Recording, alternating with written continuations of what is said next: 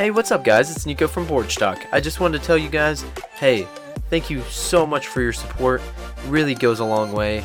Sorry to interrupt the episode at the beginning. I just want to let you know, if you could leave a rating and review specifically on iTunes. It really goes a long way. It really helps the channel grow, really helps the podcast get to more people. And yeah, I love you all. Thank you so much for your support. I'm loving doing these episodes, and so is Marcus.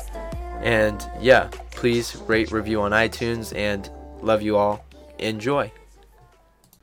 Hey, what is up, everybody? This is Nico. And this is Marcus. And welcome to Porch Talk. We had Marcus's good friend, Tom, on the podcast today. Yeah, Tom Herner. Man, he is just a wealth. He's a powerhouse, man. Yeah, he is a friggin' powerhouse. He has so much knowledge. Mm-hmm. It is insane. I mean, I feel like I could talk to him for like 7 of these episodes, man. Oh, yeah, definitely. He's going to be one of those guests that we have back on. He expressed a lot of interest in that, too. Yeah, definitely. I mean, this man is so calculated with how he talks and what he says. It's insane. He's one of those folks who's got an energy about them, something that's definitely going to be palpable as you guys are listening to this. Yeah, man. With that being said, enjoy the episode. Don't forget to leave a rating and review on iTunes, and we love you all. Enjoy. And you also don't have to worry about your volume too much, but yeah, you'll be all right, man. You'll be all right. Yeah, we're always adjusting. Yeah. Okay, so this would be the appropriate speaking distance. Perfect, man. That's perfect. Perfect. Interesting. Yeah. That's one of my favorite things about you, Tom. You find so many things interesting. Well, I think everything's interesting. Yeah. I think that's part of the fun of like everything is if you can keep that. Little kids are really interested in everything that happens around them because everything is brand new for the first time forever. They're thinking all the time. If you can keep that sense of then wonder. life is really fun. Yeah, but if you like are just not interested in anything that's going on and just like, oh, okay, then it's not fun. If you stop asking why, then it gets boring. Yeah, that is true, man. I absolutely love that sense of wonder about you, though. And then also you've got this very I don't know exactly what to call it, but a systemized brain where you really break things down into their component parts, and then you really just go after it like that. I don't know if that makes sense to you, but it's like very visible. I think it goes hand in hand with the interested thing. Yeah, I'm interested in things, and I have to be able to separate them and figure them out. You're also very methodical and like calculated with what you say. It's really interesting. You're really one of the few people that are really meticulous, methodical, calculated with what they're talking about. Most of the time. I think there are definitely times where I'll just say something and it's not well thought out. Yeah, that makes sense, and better than most people. That's what I gotta say. But anyway, so how do you and Marcus know each other? Am I answering this or is he answering this? You're answering this. I'm answering this. Okay, so Marcus and I are both members of the executive board of Wright State's Entrepreneur Club. So that's how we met. I think like a year or 2 years ago, something like that. Yeah. Okay. So, how's the business going along so far? I know you guys are you about done setting up everything? You're getting all your clients together, right? Or you? What are we talking about? Oh, he's talking about Wright Enterprise. He's talking about Wright Enterprise, the advertisement business. Oh, yeah. Wow, I'm actually a terrible friend because I actually have not kept you in the loop about. I would this cut at that all. part. No, it's fine. I actually want to explain, not explain, but do talk about it a little bit. My bad. Things. We hit a manpower wall. I think that's the best way to explain it, in as neutral of a way as possible. We just hit a manpower wall where we had enough willing parties, enough willing people who were excited to get forward and get after it and really start this business. And I mean, we had some super interested people. Even just last semester, we had this one kid come in who was like, "Oh, we can do this, and we do this." He came in with so many different ideas, but we just didn't have enough manpower behind it, so we just had to put things on hold. We still have the business plan. Things are racked up.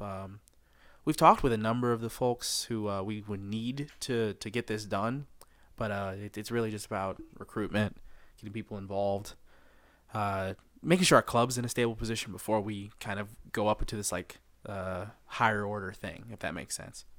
So yeah.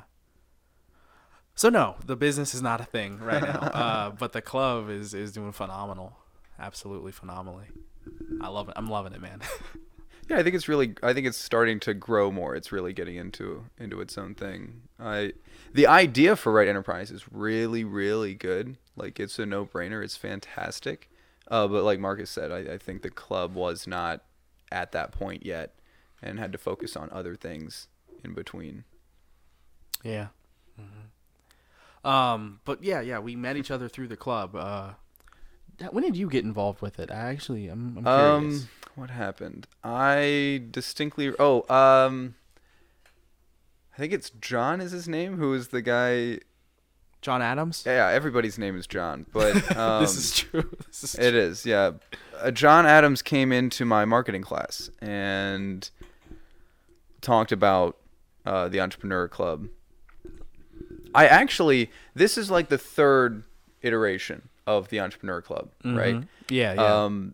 Before Tyler tried to do it, there was a kid named Isaac who tried to start the club. And I don't remember Isaac's last name, but I met with Isaac like 3 years ago, maybe. And I don't remember if I read an article and then sought him out or how that worked. But he talked to me about, his vision for the club and all of that. And I said, I thought to myself, this is very interesting. And the club didn't really pick up that year. It didn't really take off. And so I heard about it again the following year when John Adams came into my marketing class and talked about it. And I had, at that time, my company, Barn Gang, was a recent, inductee into the Entrepreneur Center's ESP program. So I emailed Jordan Rowe and I said, "Hey Jordan, this kid just came into my class to talk about Wright State's Entrepreneur Club. I would like to get involved in that. Do you know any of the players? Do you know who to talk to?" And he did an introduction email with me and Tyler, and so that led to me and Tyler sitting down and talking. And I expressed I was interested in helping out with the club. So that's how I got involved with it. And when was that? You said that was the start of 2017? That was, whatever the first year that Tyler, it would have been the start of 2017. Okay, so that, I think it was the fall start semester. Of the school year. It was the fall semester of 2017. Okay, Yeah. So with me, it wasn't until I think it was either a late November. No, it was a December meeting, the second to last meeting of the semester, where I got involved. Of And 2017 still? Yeah, of 2017, Okay. and it was just purely a brainstorming meeting. There were so many people in that room, there were so many people in there. It was ridiculous.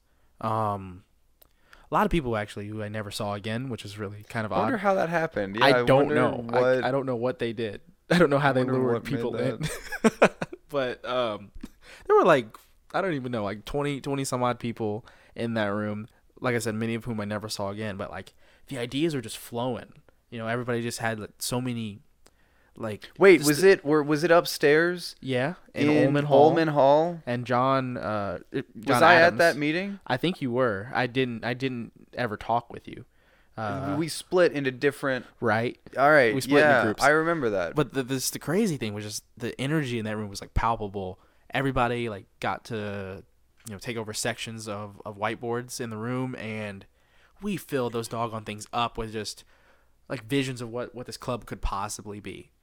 And I gotta tell you, man, it's been so much fun, Nico. It's been so much fun ever since then, man. And Tom, I tell these people in the club from time to time that I love them, that they're some of my favorite people on earth, because they really, really are. This club has been transformative for me, man. Like you never know. How did we get there? I forgot.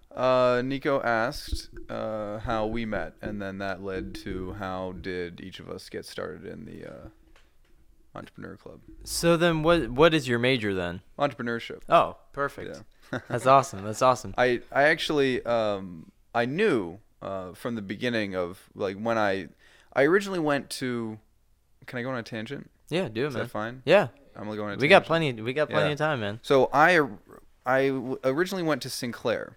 I graduated high school, and it was financially it was more expensive for me to go to Sinclair than it was for me to go to Wright State. But I decided to go to Sinclair because my girlfriend at the time was going there. And the thing that I learned from that is you should not pick your education path based on a significant other, because Yeah. if it's going to work, it's going to work both of you doing your thing. Yeah, either way, Either it's way. gonna work. Yeah. So anyway, after that didn't work, I transferred to Wright State, and I knew that Wright State was going to have an entrepreneurship program, but it was not ready yet. It was like it was at least a year out. But I knew some people who knew about that in the College of Business, and so they said what you need to do is take the marketing path, and then once we announce this major, that'll be the path that we announce as the direction into it. So I did marketing for my first 2 years as my like pre-degree path, and then switched to entrepreneurship once they brought that out. Okay, and with this entrepreneurship degree, what is your end goal with it? What do you want to do with it? And where do you want to end up? Well, the degree is totally irrelevant. The only purpose of the degree is to have one. I want to end up exactly where I am right now, which is really great for me because I know, first of all, I know how to answer your question in that I know where I want to be. I want to be in Dayton. I would like to be John Patterson, but of this generation. I want to be somebody who pushes for a cause and, creates a product that changes people's lives, but also is able to find and cultivate the next generation of that set. Charles Kettering is responsible for almost every major automotive development that happened in the early 1900s. I mean, the first modern gasoline was pumped in a Dayton gas station, and it was developed out of Delco's labs under Charles Kettering. It was actually under a guy whose name is Thomas something. Smigley, something like that. Thomas Smigley? Midley? I don't know. It's a strange name, ends in Lee, L-E-Y. But he, John Patterson had hired Kettering to put electricity in the cash register. And that was a good thing for the cash register itself, but more than that, it caused Kettering to have the knowledge of using small motors to, like electric motors to run things that would otherwise be mechanical. Mm-hmm. And using that knowledge, him and Colonel Deeds, who was also an NCR executive, created the key. The starter, the electric starter in cars. Okay. I'm actually gonna have to stop you here because this is a big thing that I do want to talk to you about. Your amazing reservoir of knowledge of the history of Dayton and the modern world. But we'll get to that in a second. Actually, you mentioned your company, Barn Gang LLC. Do you want to talk about that a bit? Yeah. I'll can I transition back to it? Go ahead. There, go ahead. I would actually. This is a really good time for you to have said that in the story. Actually, okay. That's perfect. So I want to be John Patterson. I would like to be that guy who creates a company based around a product that changes the way that people do business. I mean, before the cash register, things like receipts didn't really happen. Accounting as a profession wasn't something that you could do. It was just the storekeep has his general ledger, and hopefully all of his employees are honest. But so to answer your question, I want to be John Patterson of this generation. Okay. To answer Marcus's question, while creating the electric car starter, while that was being created, it happened in the carriage house behind Colonel Deeds's house in Dayton, and it was Kettering, Deeds, and some other NCR engineers, and they called themselves the Barn Gang.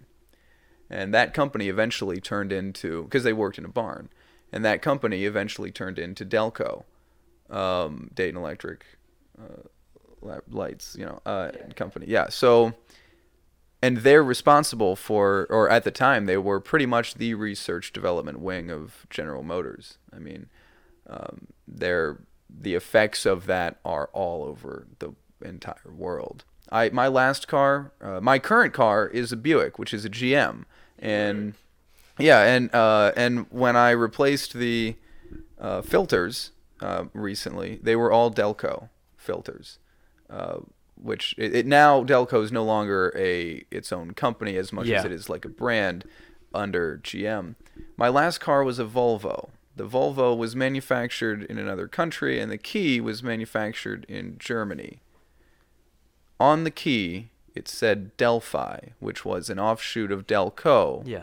My dad worked at Delphi. There we go. A lot of the population of this area is somehow at some point touched by all of that. Oh, yeah. I can see that. And I just think that's the coolest thing in the world. That you have such a huge impact over the... Right here in Dayton. I mean, the modern world wouldn't exist. You wouldn't have refrigerant in your car for your air or in your damn refrigerator. Like frigid air. Like those, they literally wouldn't exist. Salesmanship as a concept was invented at Sugar Camp, right on the border of Oakwood and Dayton. I mean, you were a born salesman or you weren't. Like, you either were charismatic or you did not sell things. I mean, and they invented the first NCR. They invented the first sales, Premier. I'm not sure. Premier. Anyway, they created the first, canned sales pitch. How about that? They created the first canned sales pitch. Along with a lot of, back in the early 1900s, marketing was this huge print. You guys have seen, the old school ads and stuff. And they really changed that, like NCR did. Really changed the way that companies get and find their clients. It's just, at one point in time, 1 in 6 of every business executive in the entire country had been hired and then fired by John Patterson. Working at NCR was the rough equivalent of having an MBA. Oh, wow. And I want to do that. I want to bring that. Yeah, that sounds badass, dude. I want to bring that back to Dayton. Yeah, man, badass is the word. Like seriously, whenever I listen to you talk about this city, and I don't know, it makes me feel like as if there's just something in the water, there's something in the air, and it makes me feel like each and every one of us has the potential to be a part of. Oh, we do, of this amazing, amazing thing. I mean, you get this story of Dayton. What's the number one thing you always hear kids our age always saying about Dayton? Dayton sucks. I can't wait to get out of Dayton. Oh, I'm gonna move somewhere else. I can't wait. They're boring people. I'm serious, and they'll be unhappy in the next place. You're probably not wrong, but happiness is not a destination, it's a journey. If you can't be, I understand if you're unhappy in an environment and then okay, you need to change your environment, but the people that are oh, there's nothing to do, there's nothing going on, nothing's ever happened here, they're just boring people. and they don't seek that extra thing. They want it given to them, and for them that is, I don't know. You know, Like if I need to park a Ferris wheel like a mile away from your house for you to feel like there's something going on in life, you know, I think is that sort of what you're getting at? Like if I need to have this big, like lit up attraction for you if to think you there's something need going that on in life. thing, then build it. Thank you. Here and give it to your friends. That's And amazing. Man. Don't just go off. Because something will be wrong there too. You know? But the question I was going to ask you, it's really, how did you become so inspired by the city? You know, like how did you first start learning about this amazing Dayton story that you always preach? I try not to believe in bad things. I believe in things that aren't what you wanted them to be. But I think that everything is good. And I think that if you're willing for it to be good, then it will be. I believe in finding the good in things. I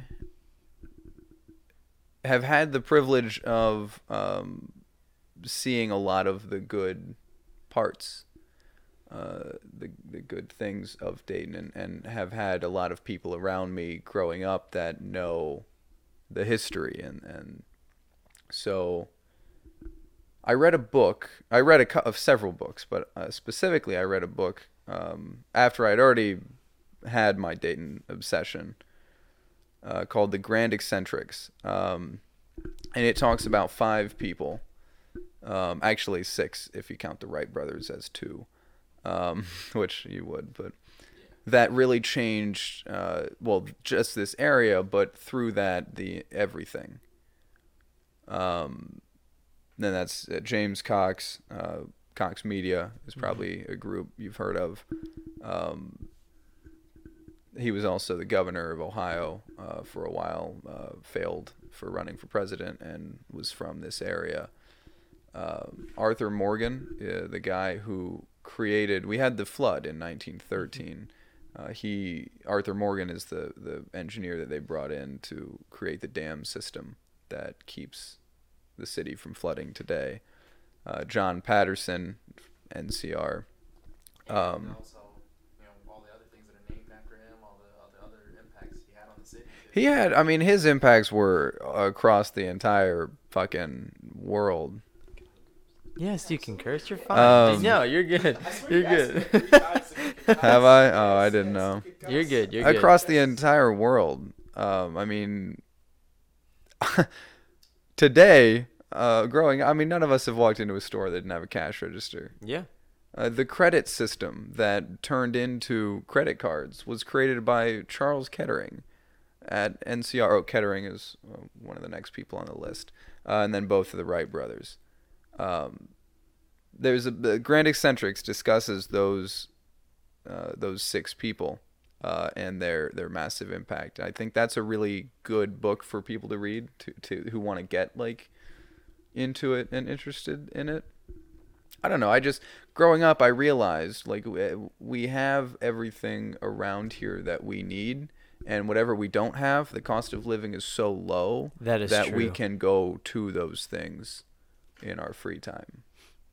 Yeah, no, that makes perfect sense to me. And I love your mindset about Dayton and about all of the things that you want to do with Dayton. And it sucks that we can't change the mindsets of others as well. We can. Well, with the action you are doing right now. And I believe that once enough people have changed that mindset, that Dayton can get back to where it was previously in its prime, for the most part at least. Once everybody gets their mindset back and everybody's on the same page and they're growing together and are helping each other build each other up and all that good stuff, I feel like it could by far get back to its prime.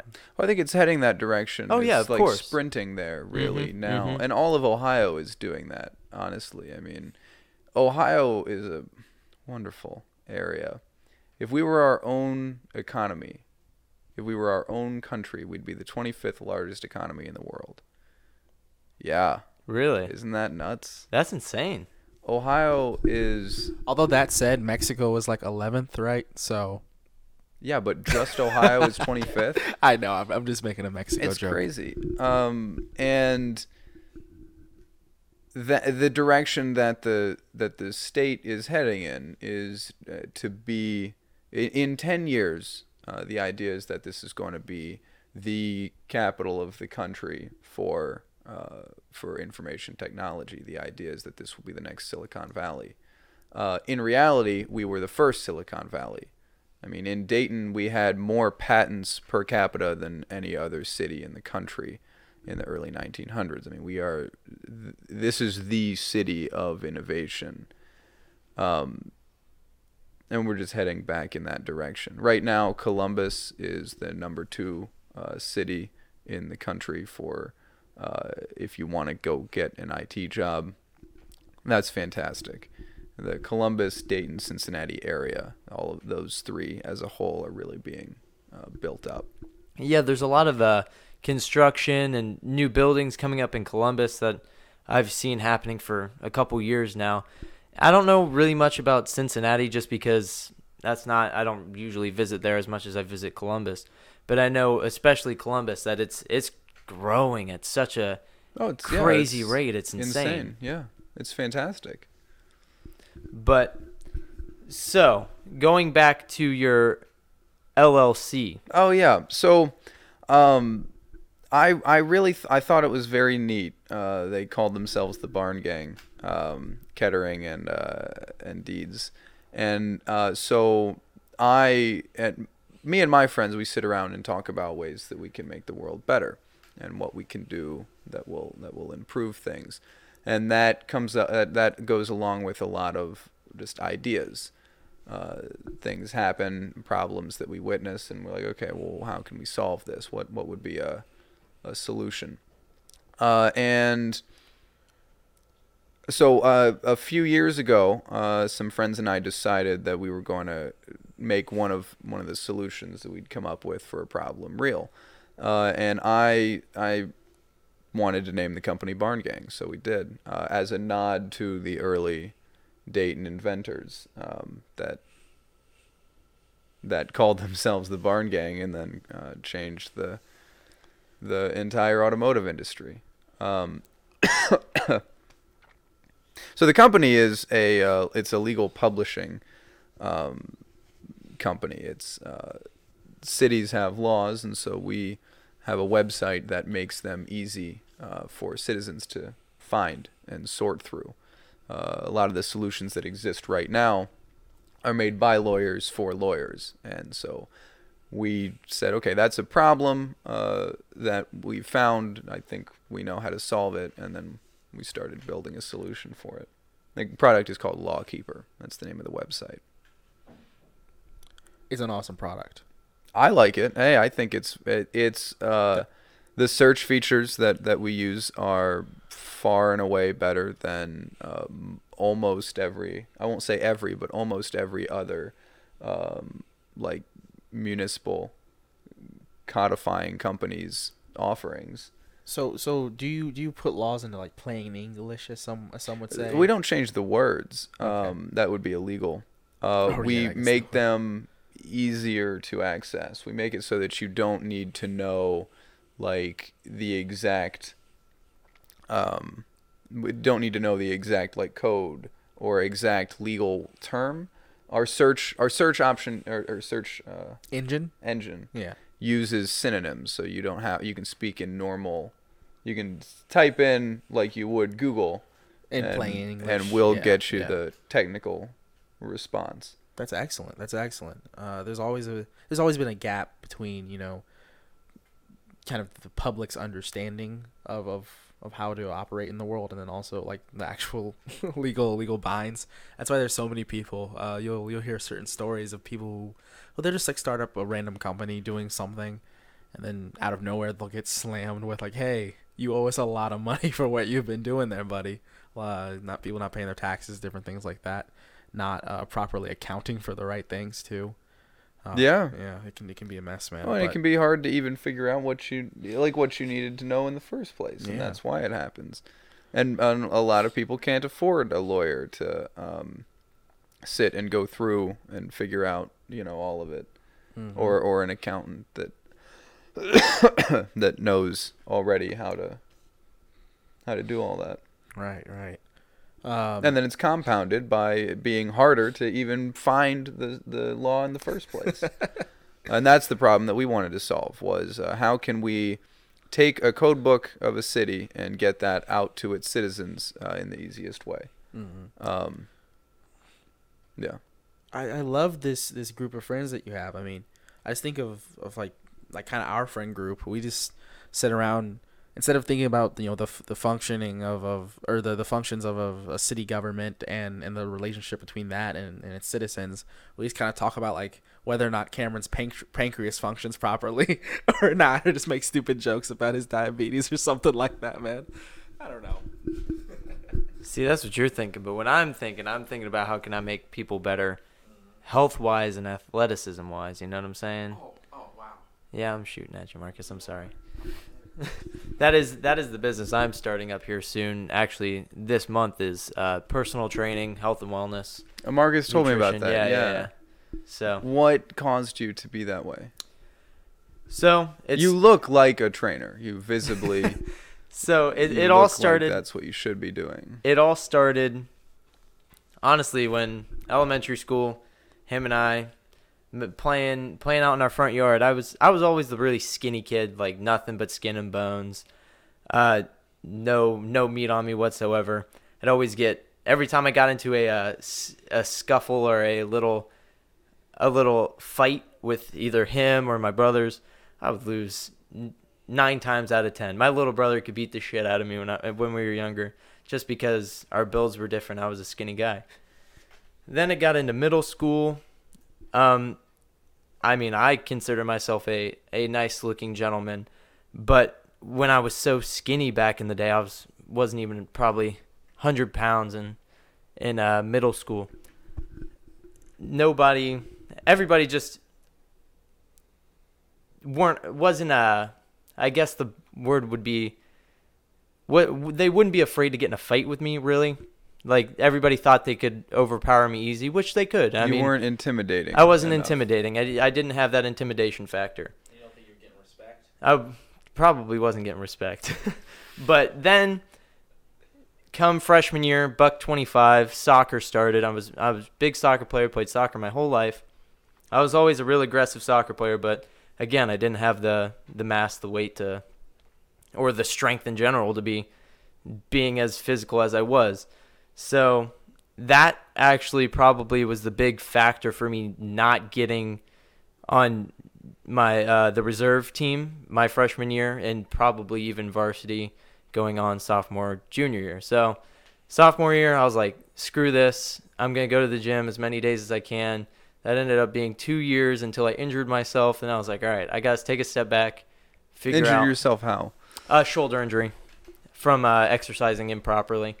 So because you didn't have the form right, or you were form, doing, yeah, okay, all form, and I thought I was ego lifting, so I was lifting as much weight as possible for my frame, and it was really bad shoulder injury. But then I was like, all right, I need to take a step back, really, really analyze what I want to do with my life, as well as what I want to do to best help my performance in my sport.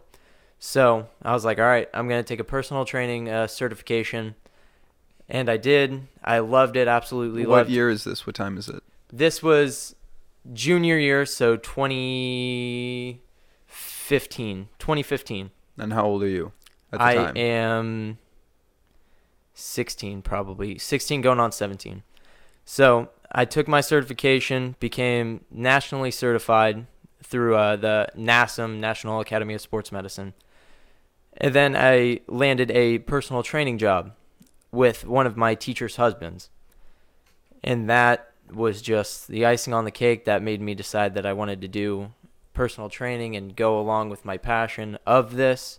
In the process of fast forward to senior year, I'm still working at the personal training studio, and I think I was 155, 160 pounds, nothing but muscle at that point.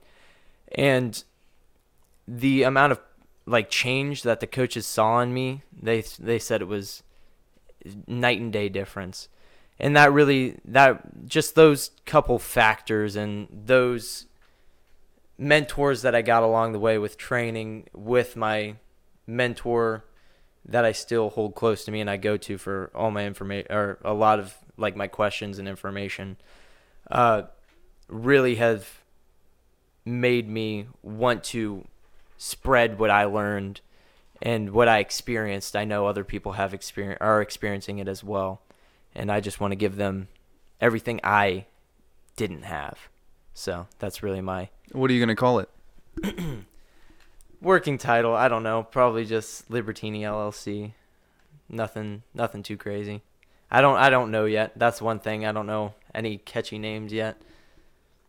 Are you trying to just contract yourself out or to create a studio yourself? See, with the whole studio thing, at this day and age, it's probably not the best thing to go into studio-wise for personal training.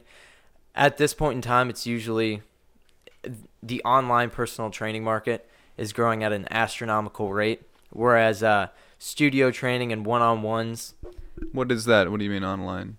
Online. So all your clientele, you have this website, and it's a programming website that you take in clients, you give them an assessment, you give them a personalized program, and you check in with them every day via text message or call, and then once or twice a week you have a video call to see how progress is going, make sure we have form down and all that stuff.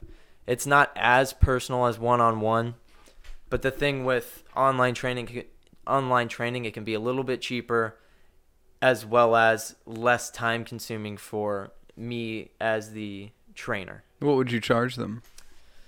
So when I was at my first one-on-one personal training studio, I was charging anywhere between $250 to $500 a month for training.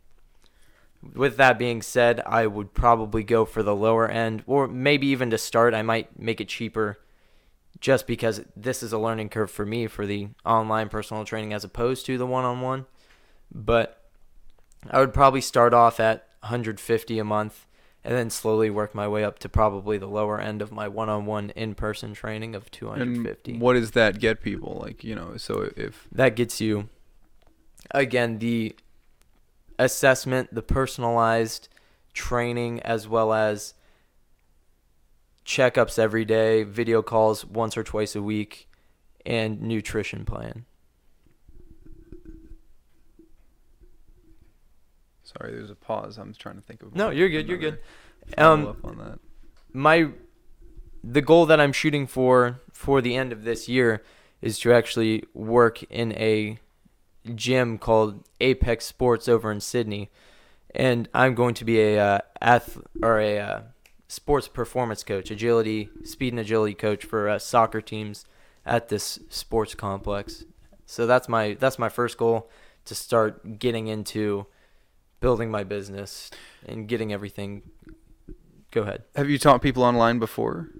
No, that's why I would start at a lower price range, because I know that this is a new way of teaching for me. So I know there's going to be a lot of learning curves for me as well. So that's the plan of charging less while trying my best to hash out all of the speed bumps and roadblocks along the way.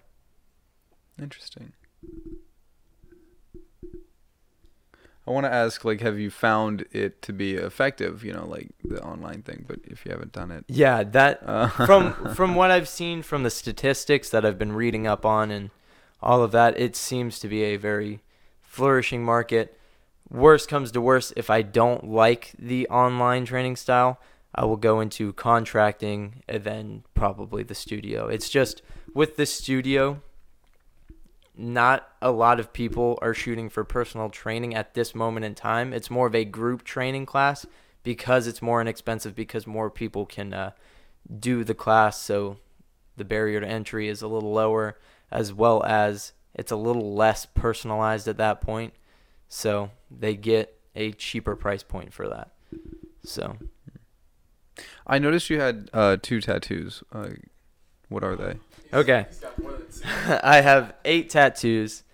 This one is on my right forearm is a scuba diver. On my left arm is an astronaut. I have my son's hand footprint and birth date on my left chest. And I have Mario and Luigi on my right quad and a anatomical brain inside of an anatomical heart on my calf, as well as the Triforce symbol from The Legend of Zelda on my stomach. Talk to me about the astronaut and the scuba diver. Okay. Why? So with these two, they're the opposite, but they're the same. They both live in places out of this universe, because in the deep, deep ocean, it's like a whole different world as opposed to just a regular lake or a river or something like that. As well as space. I mean, space is freaking huge. So These are the final 2 frontiers. yes, basically. The deep ocean. And Yes. And the thing with the astronaut is we've all been striving to go to the moon. We had that big race between all the countries is, hey, who can get to the moon first? And this sort of signifies you can do whatever you put your mind to. Whereas the scuba diver is like as above, so below. There's always those downfalls, and to not give up. So those are my forearm tattoos. That's pretty sweet. I think those are really awesome. So this is something that this is actually really weird. This is the first time that this ever happened to me. Typically, people ask you, "Hey, do you have any tattoos?" "Oh yeah, you got tattoos. Let me see them." Okay. I was at this concert just the other day with my sister. It was Vince Staples. And this is the first time this has ever happened to me in my whole entire life. These 2 girls, they just asked me if I had any tattoos. I said no. And instead of just leaving it there, they said, "Why not?" So, this is the first time I've ever had to think about this. So, I actually had to, kind of defend myself just not having tattoos. It was just so weird, but go ahead. What's up? Why don't you have tattoos? I don't. Number one, because here's the thing. I was going to get a tattoo. I have the very specific tattoo idea in my head. I've had the money for it. I've totally been able to do this. But I had this conversation with Cameron after he first got his tattoo. Cameron, the same Cameron who was our first interviewee on the podcast. And he told me just about how much his tattoos cost. And I was just like, no. That was the number one thing. But then number 2, I always get afraid that I'm going to get a tattoo and it's going to look really, really nice now. And then by the time I'm 40, I think I've talked about the idea before. I want to get a gigantic eagle across the breast of my chest. The breadth of my chest, excuse me. And it's pulling with its talons a gigantic great white shark out of the ocean. That's the tattoo that I want across my chest. I'm just afraid by the time that I'm 40 or something like that, it's going to be a very, very sad eagle, and a very, very instead of the great white shark's teeth looking angry and evil, it's going to be smiling or grinning. And then by the time I'm 70, it's just going to be a mess, Well, I would think of it as a positive result if the shark is smiling. That's kind of happy. I was Googling astronauts from Ohio. Oh, wow. You were talking about, okay. The Neil Armstrong and John Glenn. Yeah. Guys to walk on the moon, both from Ohio. Oh, wow. For a while, we had the most astronauts, that exist. I think that we still might have the most people to walk on the moon. New York now apparently has the most astronauts, so we're slacking. We do have the second most presidents, right?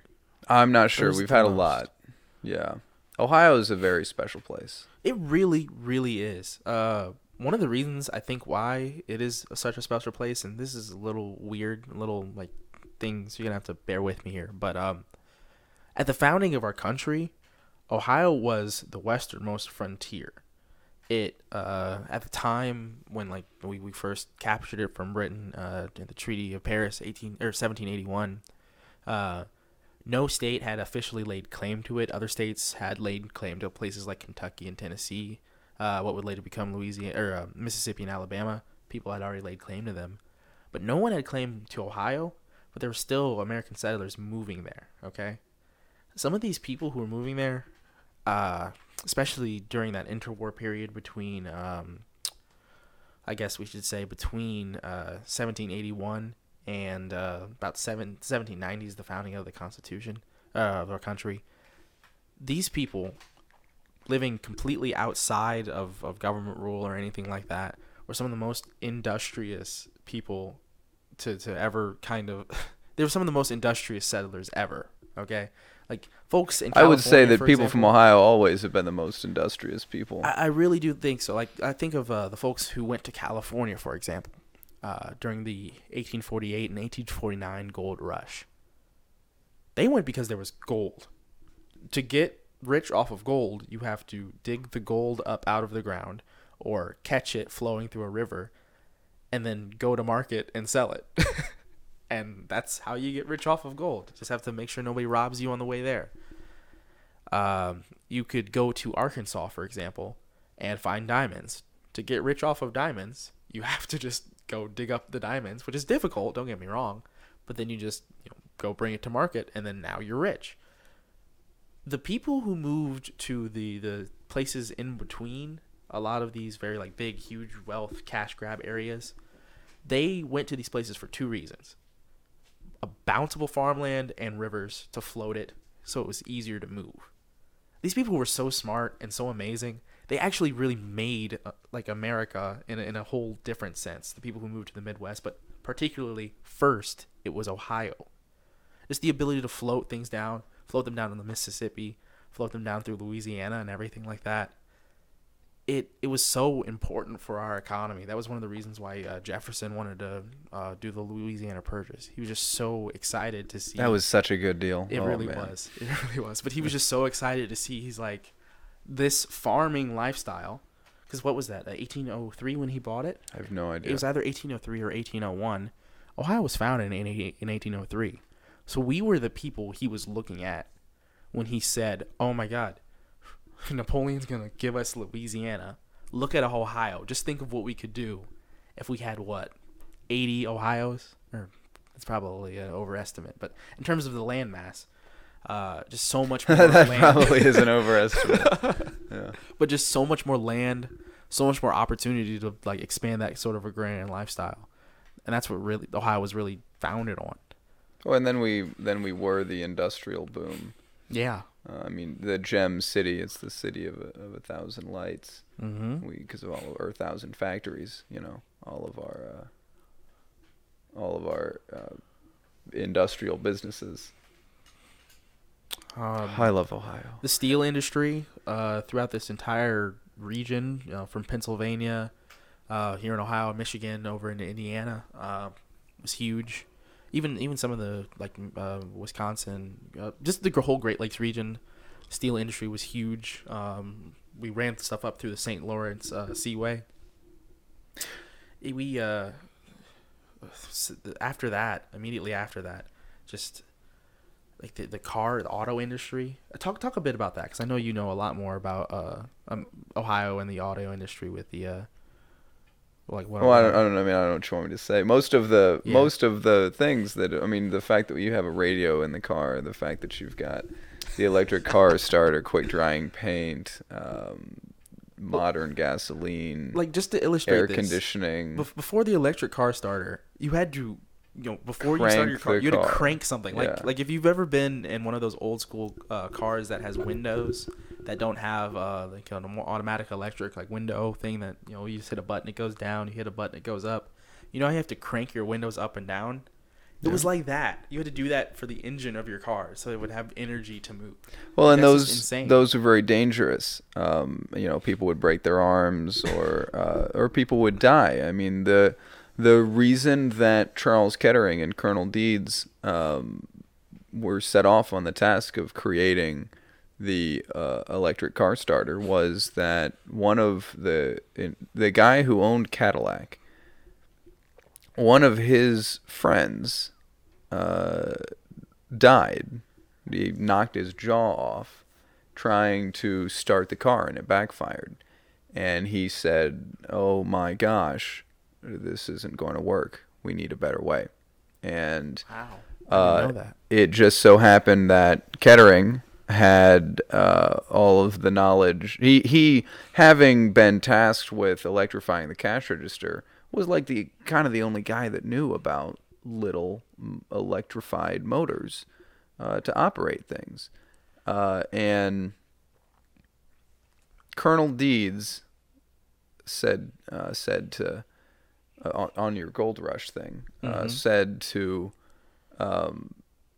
Kettering, there's a river of gold flowing past us. We just have to, dip our hands in and, I think he said sluice some of it our way. Sleuth. Not sleuth. Not no. sleuth. It's like sluice. Something like that. Sluice. Okay. I'm not sure. But, and he said, we just have to we have to just dip our hands in and splash a little bit of the gold our way. And that's what they did.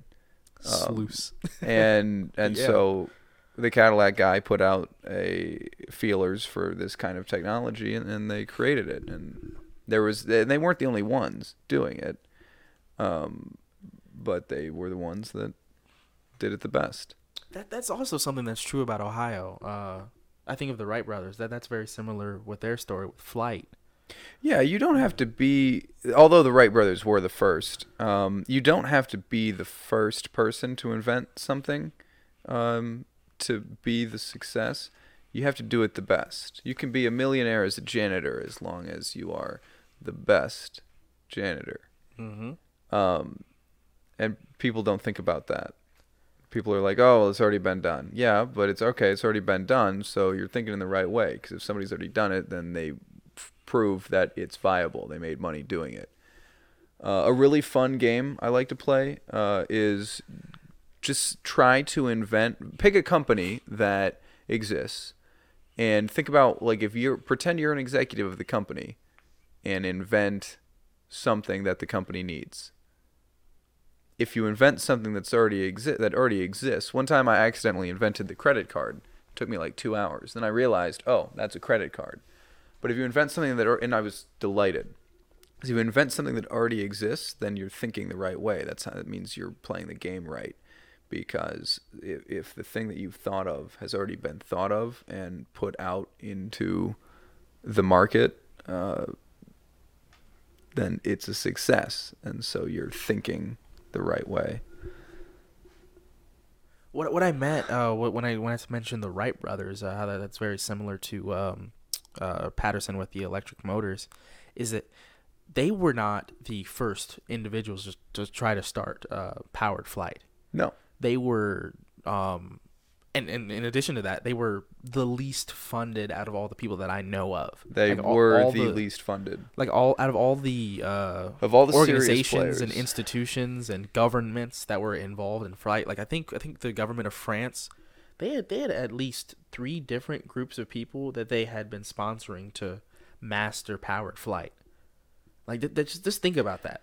The government of what was at the time the strongest land army, the most professional land army, the wealthiest I think the second strongest industrial economy in Europe at the time, probably the second strongest in the world, right behind, probably third behind Great Britain or Germany and us. They sponsored 3 different teams of people to create powered flight. And some random dudes in a bicycle shop in Ohio got there first. Simon Sinek does a really good TED Talk about this exact thing. He expresses that if you want to truly succeed, you want people to buy your thing, then you've got to master your why. Why do you do what you do? Not what do you do or how do you do it, but why? Because in the whole, what he asserts is that we aren't buying what, we're buying why. And he talks about the Wright brothers. The reason that they succeeded and all these other people didn't is the why. They weren't trying to get rich or be famous. They wanted to, if they knew that if they could figure out this technology, they would change the world in a positive way. And he talks in his TED Talk about there's a guy who was funded by the U.S. government and by the Smithsonian. And the day the Wright brothers flew for the first time, that guy, who was the most well-funded, had all the information, just quit. Because he wanted to become very wealthy and famous. He wanted it for selfish reasons. His why was not something that will withstand. And in part, I mean, the Wright brothers, you could argue, succeeded because they didn't have all that funding. And they didn't have any time to do it in. So everything they did had to count. And as a result, there couldn't be a whole lot of waste in the avenues they pursued or the things that they created trying to invent flight. It's an asset. Yeah, what do they say? Necessity is the mother of invention. The idea that, you're up against the wall. There's only so much left. It really does. Pressure makes diamonds, Yeah, pressure really makes does. diamonds. That's a perfect way to put it. So we've really talked a lot about Ohio. We've talked a little bit about your business. I want to get back to your business just for a second. So you've made this website to help average people look through the laws Of and their city. Yes, of their city. Yeah. What are you working on now that is up and running? Are you just doing maintenance on the website, or are you pushing to put something else out there? Sales. Right now, we're focusing on selling it to cities. Okay. At this point, our product is ready, but we have to build out our sales team. Okay. So So what is that looking like right now? a lot of research, as with everything that I do. We've been doing a lot of research on cities and how they operate to figure out who those key players are that make that sales decision when it comes to codifying the code book. Okay. Yeah, Gotta you know your definitely got to target know your target market. So what is the average day of your life? Average day of my life? Yes. I don't have any average days. I love it. I don't know. I mean, I wake up. I have a list of things to accomplish. I work at Chase. I'm a bank teller. This will be interesting to listen to again in like 5 years. Tell me about your tea, the tea that you often have with folks. I don't drink tea as much anymore. I used to be really big into tea.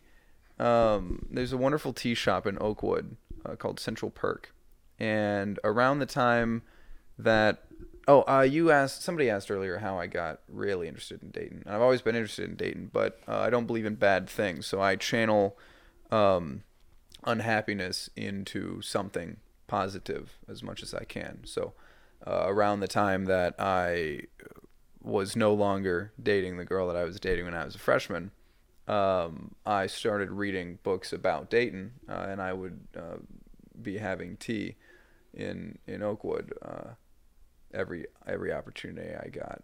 Okay. I really like caffeine. Not anymore. I quit drinking caffeine, but I would drink a pot of tea every day. Oh my gosh.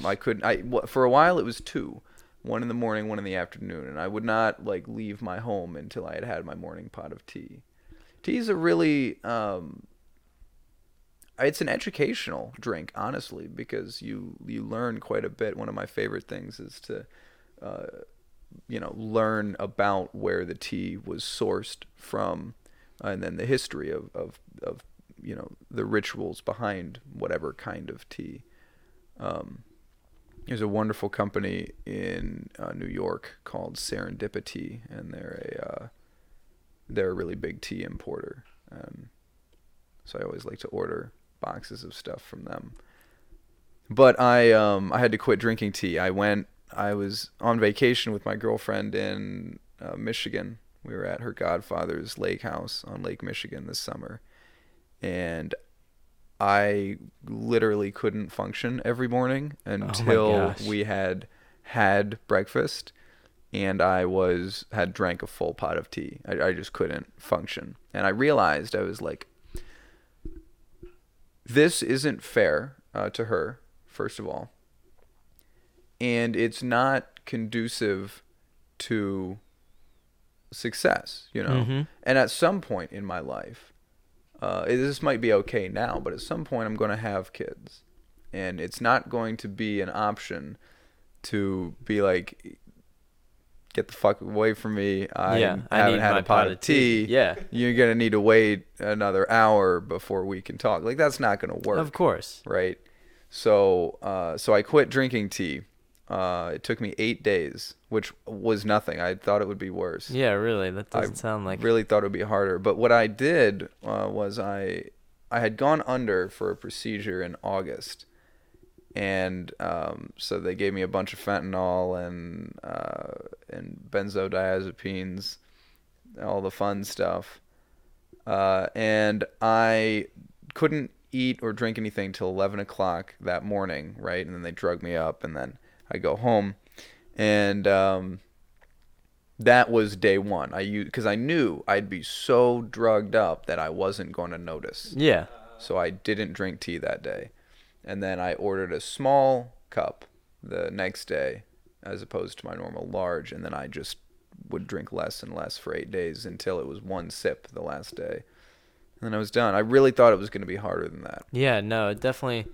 I mean, because caffeine's one of the most addicting things in this world, I've been addicted to and then quit caffeine twice, Mm-hmm. but I always I get something to help me. So the first time I was addicted to coffee, I drank a shit ton of coffee.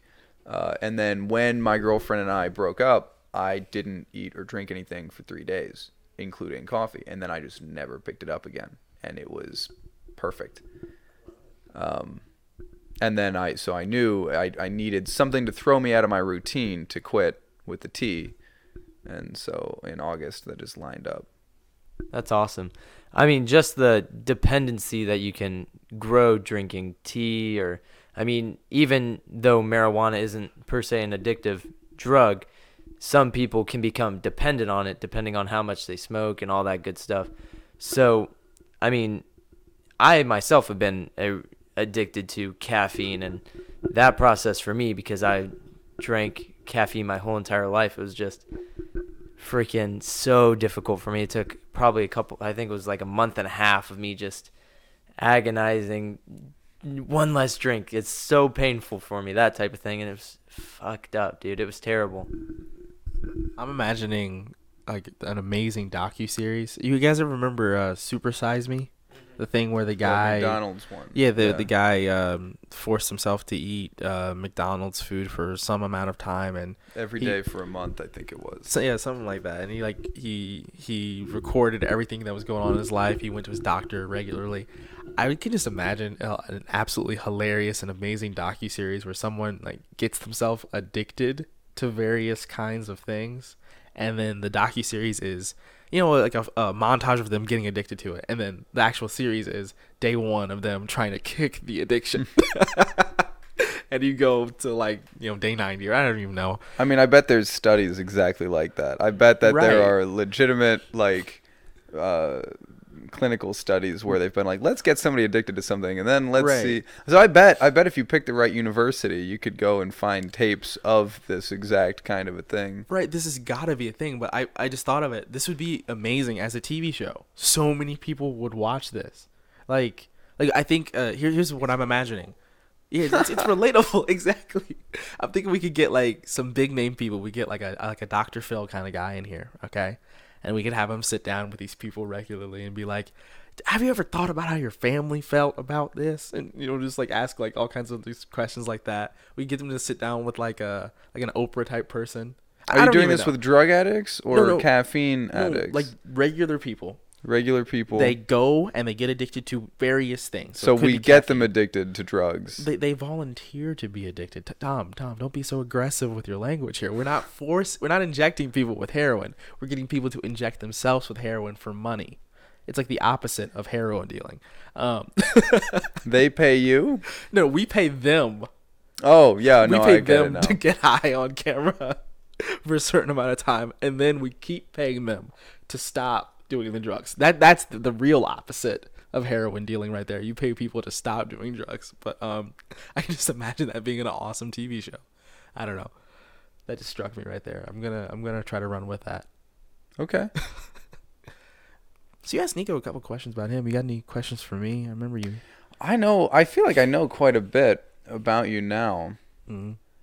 Really, you do? I don't know. I feel like I do. Yeah. How many siblings do you have? I have two. You have a sister. I have a sister and I have a brother. Is the brother older? Yeah, both are older. Sister's eldest. I hear your sister mentioned more than I ever hear about your brother. Well, that's probably because my brother's away, and me and my sister always butt heads constantly. So I'm probably like, oh, my sister. Where is he away? He lives in Akron, Ohio right now. Why?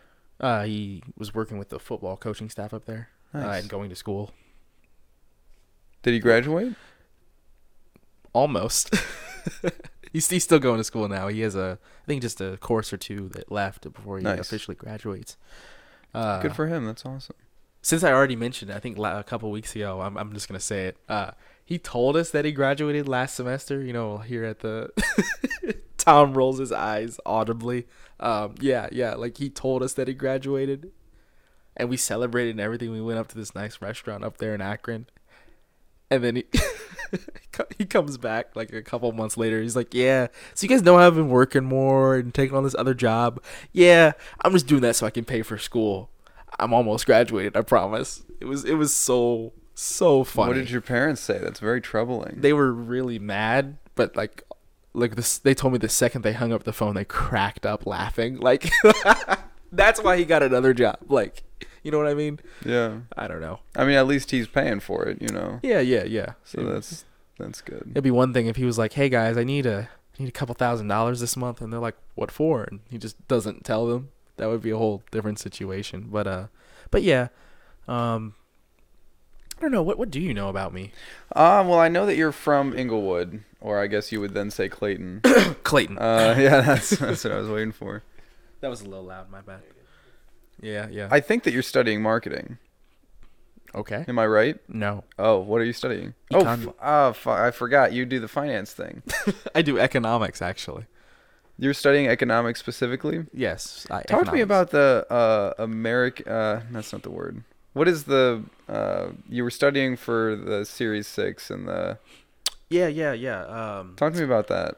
The company was called Transamerica. There it is. Under the larger company WFG World Financial Group. I believe my license is not up until what'll it be? April. Yeah, April of next year. So I'm still currently a licensed financial advisor. Wow. I've made so little progress, towards getting some of the better licenses. That was my stomach. Not I thought it was the dog. Yeah. I know, it really sounded like a howling wolf. I've made so little progress. I've really wanted to get back into it this winter break that just passed, but I had immediate monetary concerns, so I just got like a little job. Went back to Panera for a little while, but then I started up here at Kroger.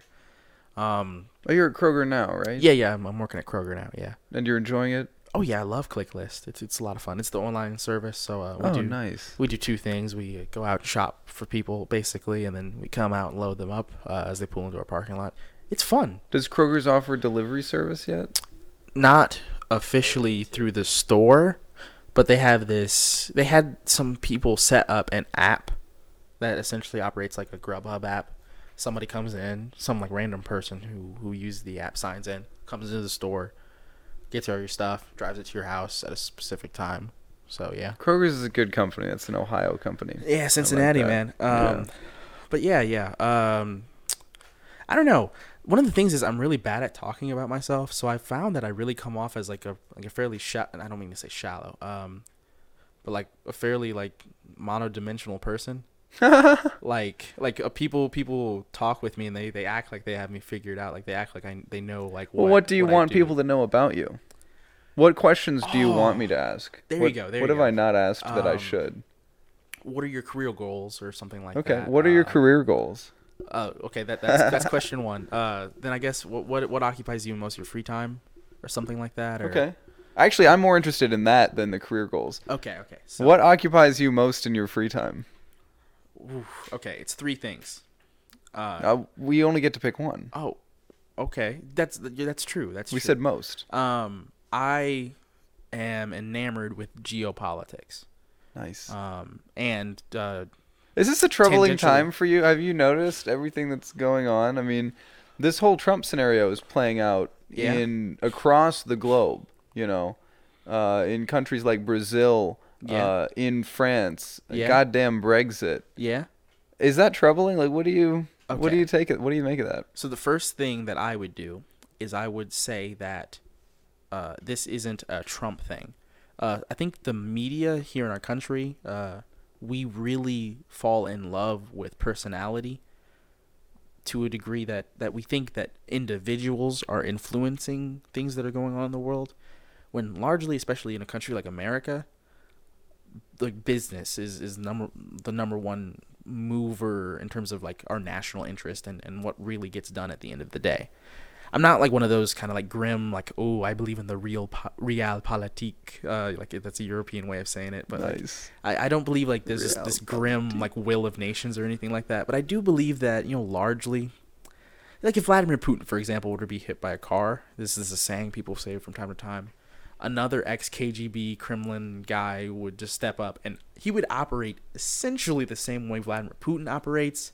Maybe he'd give a couple different speeches. Maybe he would decide to do things in a slower or more accelerated manner. But largely speaking, you know, Russia kind of has its interests. And largely speaking, either it's going to succeed in fulfilling those interests or it's going to fail and it's going to suffer. Does that make sense? So what's going on in Brazil, what's going on in Russia, Europe, Brexit, here in America?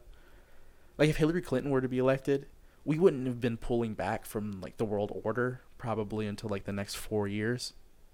Like probably around 2022. But the fact that it was Trump, we started pulling out of the world order in 2017. You know what I mean? At least that's the way I see it. I think the reason that things in the world have been going the way they've been going, the Europeans kind of pulled out their military requirements. Let's say let me step back. The point of a military alliance is to have two different militaries or more that are aligned against an enemy. The Europeans kind of disintegrated their militaries after the Soviet Union fell. They focused all their economies on social welfare, social spending. That's why, quality of life can be much, much better there than it can be here.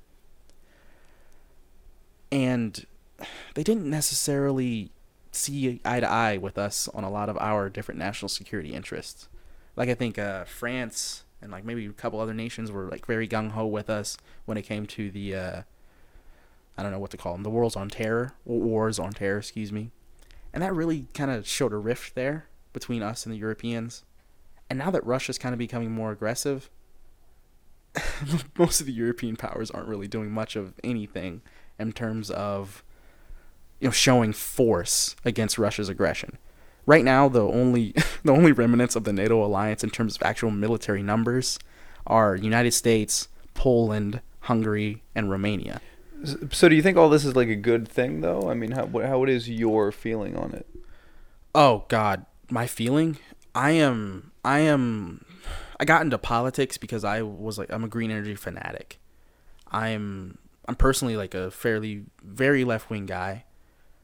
This world is terrible. Like, I thought I lived in a world where, like, after the Soviet Union fell, I really thought that things were going to be like radically different about the world, and that humans were going to be able to do all kinds of great and cool things.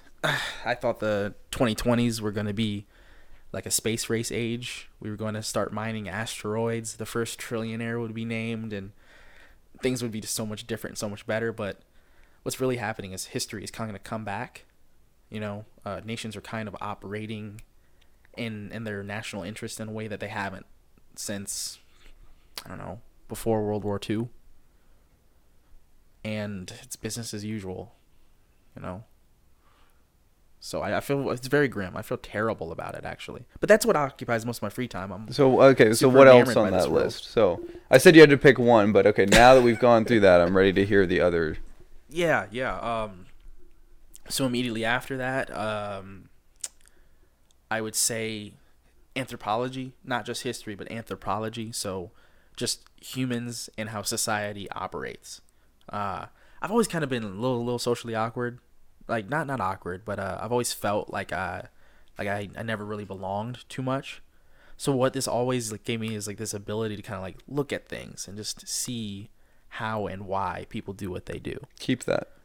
Thank you. I try. It kind of sucks. It makes me kind of hard to be around, which kind of feeds into the social awkwardness. I think that you perceive that. I don't think it's real. Oh, well, thank you. I've gotten better, at least. Let me definitely tell you that, because for a while I was like that kid who literally had no friends. Like that was like an actual thing. Nico is very upset. He is. Remember middle school? I'm your day one, homie. You are my day one, absolutely, forever. How long have you guys known each other? Since diapers, Nice. man. Yeah, his family moved in next door, and it's been we have old videos of like me when I'm a little 2-year-old baby on our various vacations, and I'm just like, I want to go home and play with Enzo, Nico, and Rocco wasn't. Rocco wasn't a thing yet. Rocco was an infant. No. There when he was born. You and your brother have O names. Enzo, Nico, and Rocco. All There's three of them. Three. Yeah. Enzo's eldest, Rocco's youngest. Go ahead. Yeah. It's very Italian of you. So we have my oldest brother, Vincenzo Luigi Libertini. We have me, Nico Valentino Libertini. And then my little brother, Rocco Xavier Libertini. So, yeah, that's the 3 Libertini boys. You guys Catholic? Yeah, born into Catholic. I don't really agree with like the church and structured religion. So, I don't know what I am, technically. You haven't decided? No. Oh, you're young. You don't have to. Yeah, I know. I haven't got to that point yet, but I don't think I don't even know if I would ever go to an organized religion again, just because it's run by people and people are flawed, and people put their own views and egos into a structured group that they create. You know what I'm saying?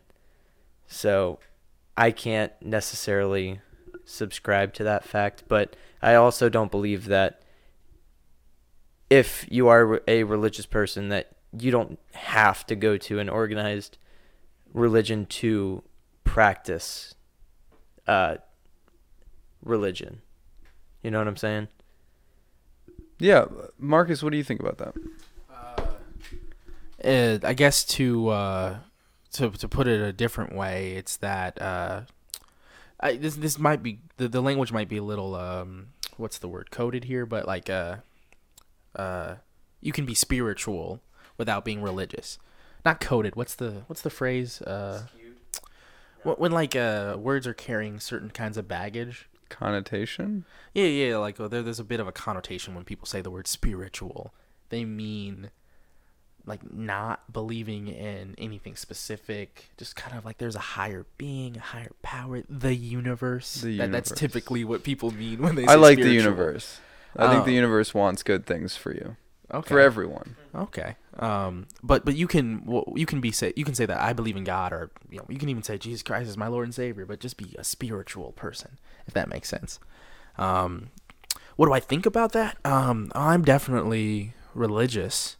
I'm definitely a Christian. I don't. How many religions have you studied? How many religions have I studied? In depth.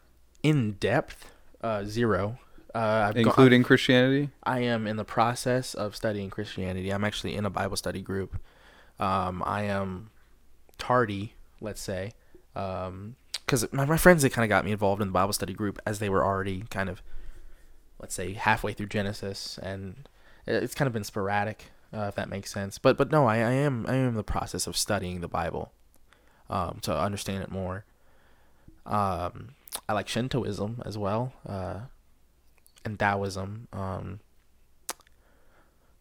think just like Japanese thought is very interesting. I love, this is one particular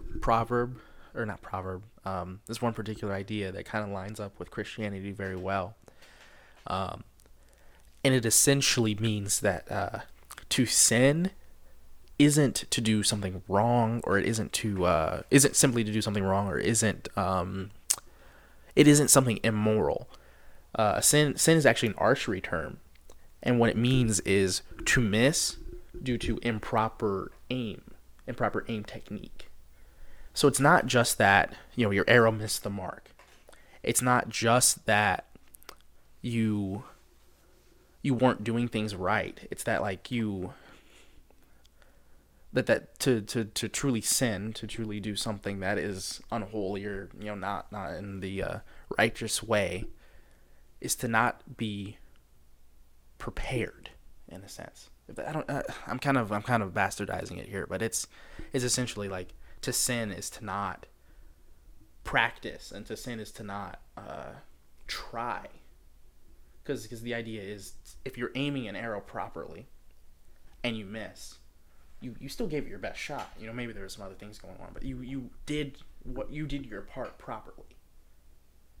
So to be a righteous person, it's to do your part properly, and I really, really like that. Okay.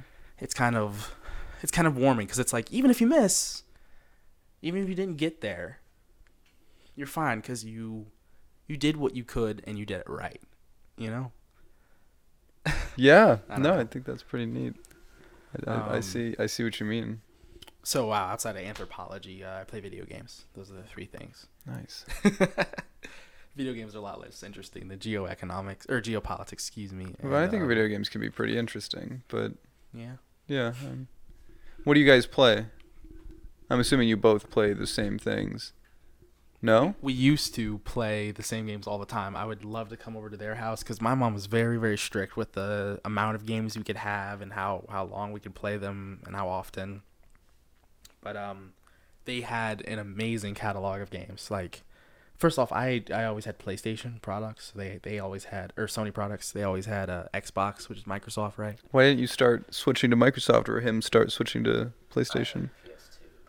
Yeah, you guys did have a PS2, but yeah. I wasn't making any purchasing decisions. But I mean, in some way you must. You say, Mom and Dad, hey, this is what's in. He didn't give any video games in general. No. It wasn't like let me put it like this. It was like maybe a yearly thing. Like, maybe at Christmas I could get a game. It was like that. Okay. They were much more willing to get me toys, or like something that would be like physical and get me active, which was nice, and I actually do kind of thank them, because I could have turned out to be like a very different person if I had lived a different kind of life, and I'm glad that how should I put it? I'm glad that like everything that led here happened, because I like being me. Yeah, no, Yeah. that's the way to be. Yeah. That's the right way to think about stuff. People have our brains are wired to be happy with whatever situation that we're in, as long as it's permanent. So whatever aspect is permanent of it, we're fine with it. We're like, yeah, that's most of the time. I mean, I guess some people will be like, oh, I hate this, and then they spiral into crippling depression. But for the most part, I mean, our brains are designed to help us be happy with the situation that we're in. Me, I am really into RPG games. Like what? Skyrim, Fallout, Assassin's Creed. Never PC. You guys always did. I got a nice gaming PC in my office, but That's something that's actually really funny. Now that you mention it, going all the way through till like I guess I would say like mid to late adolescence, which is the period I'm in now, or we're in now, mid to late adolescence. It was always console, but around the time mid adolescence hit, then it shifted to PC. Did you see that same thing? Yeah. Go ahead. That was fun to watch. I know. Like I said on the episode before this, I'm getting a new setup with the rest of my tax money, so it'll be a lot more convenient for when we have guests. I thought you said you were saving 85%. You said your tax money. Okay. I still got, dude. Okay. My tax return is huge. Okay. It's interesting how people think about taxes. I know. Well, I actually feel bad when I have a big tax. You return. should be unhappy to ever get money back. No, I completely agree with that. The only reason why I'm sort of not unhappy, most of it was because of my child. I got to claim my child this year, so it withheld more taxes, but yet I'm still in a How does shitty that work? position. You both get to claim No. him as a dependent? No. Only So, one of you. I am split from his mother, and we had legal documents signed that every other year I would get to claim him on my taxes, and this was my year to claim him on taxes. So, yeah, we got a bunch of legal documents hashing out all the rules and regulations of child care expenses, all that crap. So Interesting. but yeah, no, I have all the 85% in my savings. I still have a decent amount left over that I can spend on People it. think about their taxes as found money, and they think of No. this as an extra paycheck, I guess. But it's not. I mean, No. that is the money that you already earned that you gave to the government at 0% interest all year. Yeah.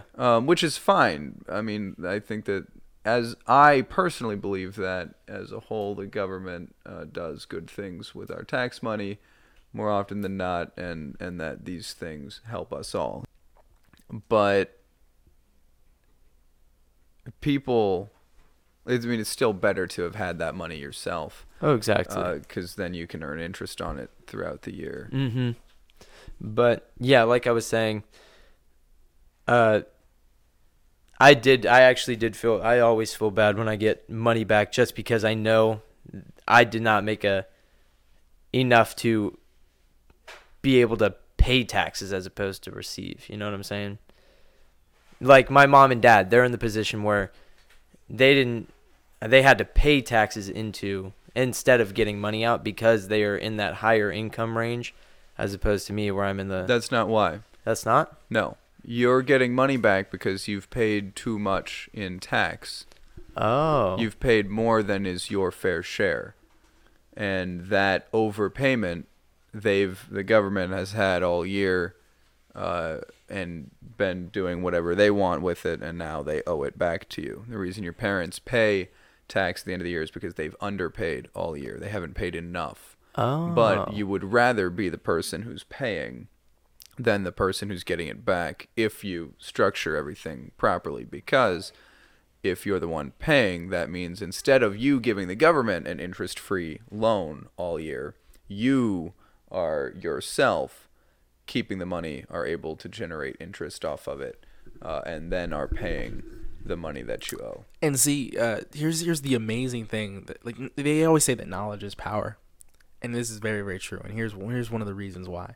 If you are the type of person who knows, on the whole, what your expenses are going to be for the year, how much money you're going to be bringing in for the year. Say you own a business, or you work a regular steady job, and you know that these are going to be what like your figures are going to be at the end of the year. You can actually measure this. Like, you can actually set aside the amount of money that will be necessary at some interest rate, whatever have you. You can set it aside, and watch it grow the entirety of the year and see exactly like dollar for dollar how much money what your would be tax payment would be, how much money that can earn you within that year, April 17th, or is it April 17th, or I don't know. April 17th to April 17th. Like, you can actually measure that, and it's really, really cool. I know this guy. I don't know if he still does it, but he does my friends' parents. He does their taxes and all their stuff like that. I had a conversation with him once, and he was just saying like that he does this fun thing every year where he just tries to like guess how much he's supposed to be paying in taxes. You know, he knows that, of course, like Tom said, he's going to be underpaying now, and he's going to be paying more money back later. So, an anti-refund. I don't know. Like, what would you call that? What? When you pay money to the government, when you file your taxes? Paying your taxes. That's a sign that I'm tired. Most people do estimate, well, not most people. People who don't yeah. work a steady job. People who are, like, retired or who are, like, contractors, people that own their own business will pay estimated income tax Right. quarterly.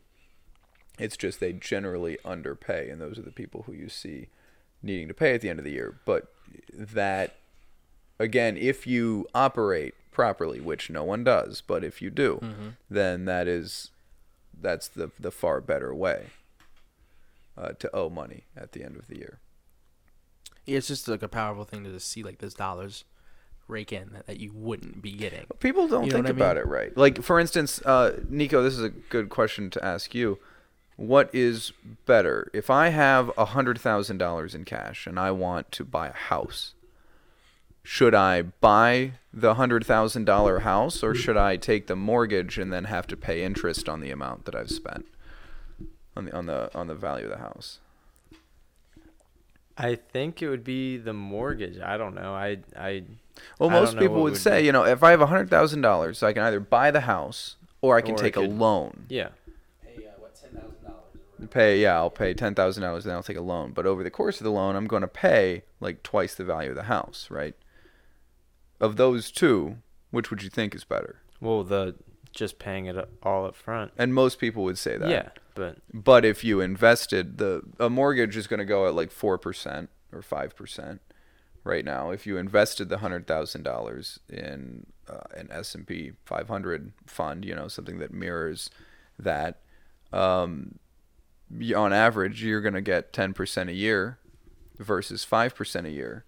And in 30 years, you'll have $1 million in a house, and you'll have still paid for the house 3 times over, but you'll also have $1 million additional on top of that from Okay. the invested money. all right, that makes sense. But compound interest, people don't think about it right. The quickest way to build wealth is to leverage your credit, leverage your assets and your credit, I guess, really. All right, let's learn something new. This is why Tom's one of my favorite people. He's just a reservoir. You can just come in whenever and drink. One of my friends told me a few weeks ago that having a conversation with me, if you haven't had an existential crisis, I will cause you to have one. So to have a conversation with me, you have to be like really sure of yourself, because if you're not, I will cause you to question it, and that's hard for a lot of people. I once had this like amazing idea to like completely reform America's school systems, and like one day before a club meeting, I just like came in. Tom was there earlier, and I'm like, dude, this just makes so much sense. Like, this is just what we need to do. It'll be so much better. And just like coldly, he just was like, bang, bang, bang. That's a terrible idea, Marcus. I mean, he said it in a slightly kinder way. Let's say slightly kinder, but Well, the point of it isn't to say yeah. this is a bad idea, but it's to cause you to think about the idea as a whole. It's probably a good idea, but you need to know what's wrong with it so that you can defend it. And if there's too many things wrong with it, so that you can change your idea. Exactly, and this is what I actually have to thank you. Oh, you're welcome. Because I don't Because, know what for, but you're welcome. Specifically, just at our last meeting that we had just about a week ago on Monday, we talked about that business idea I mentioned to you. The conveyor. Or no, Yeah, the business idea that we talked about.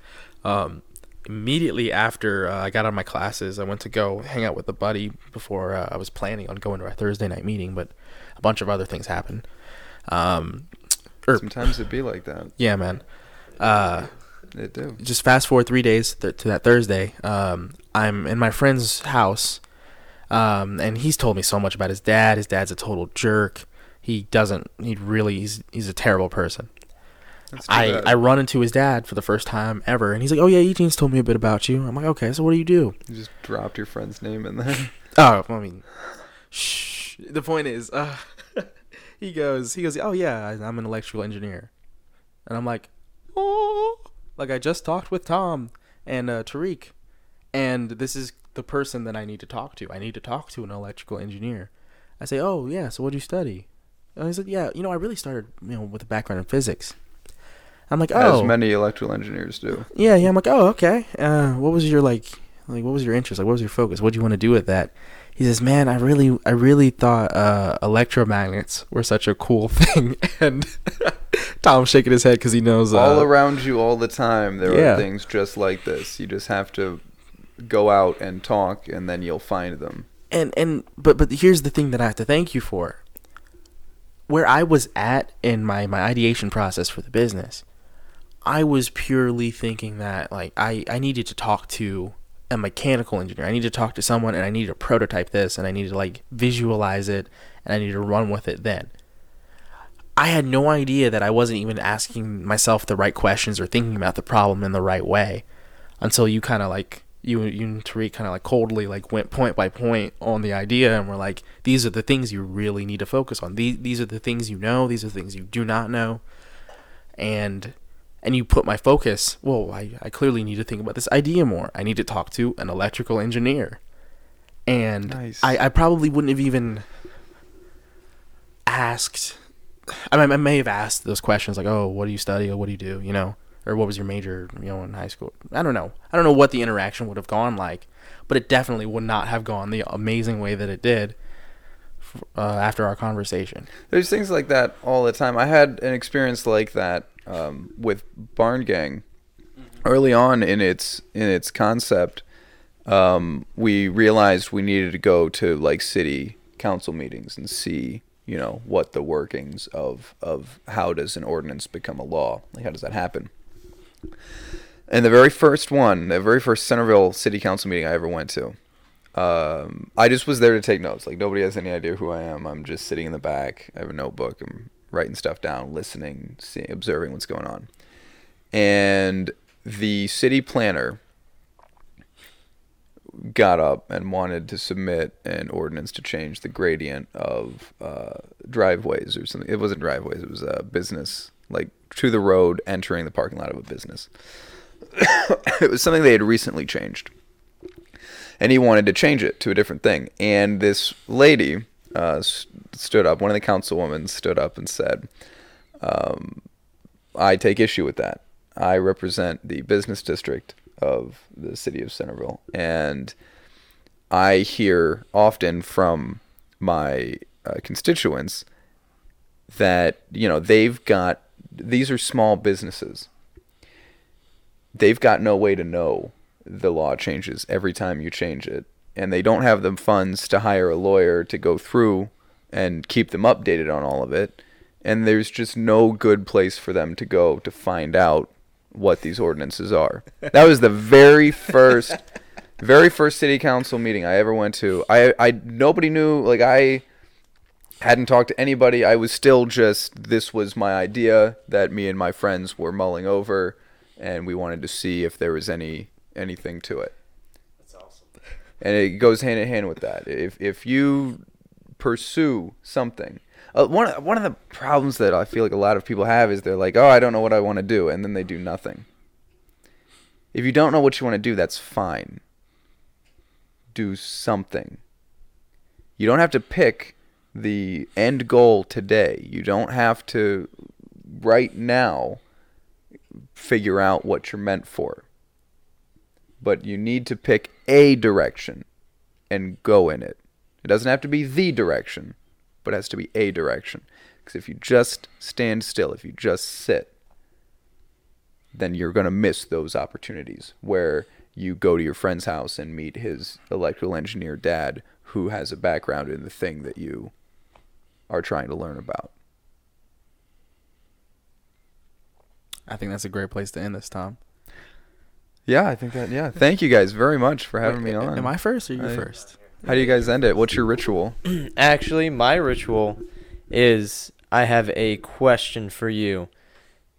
I've heard a lot about your business, a little bit about your life.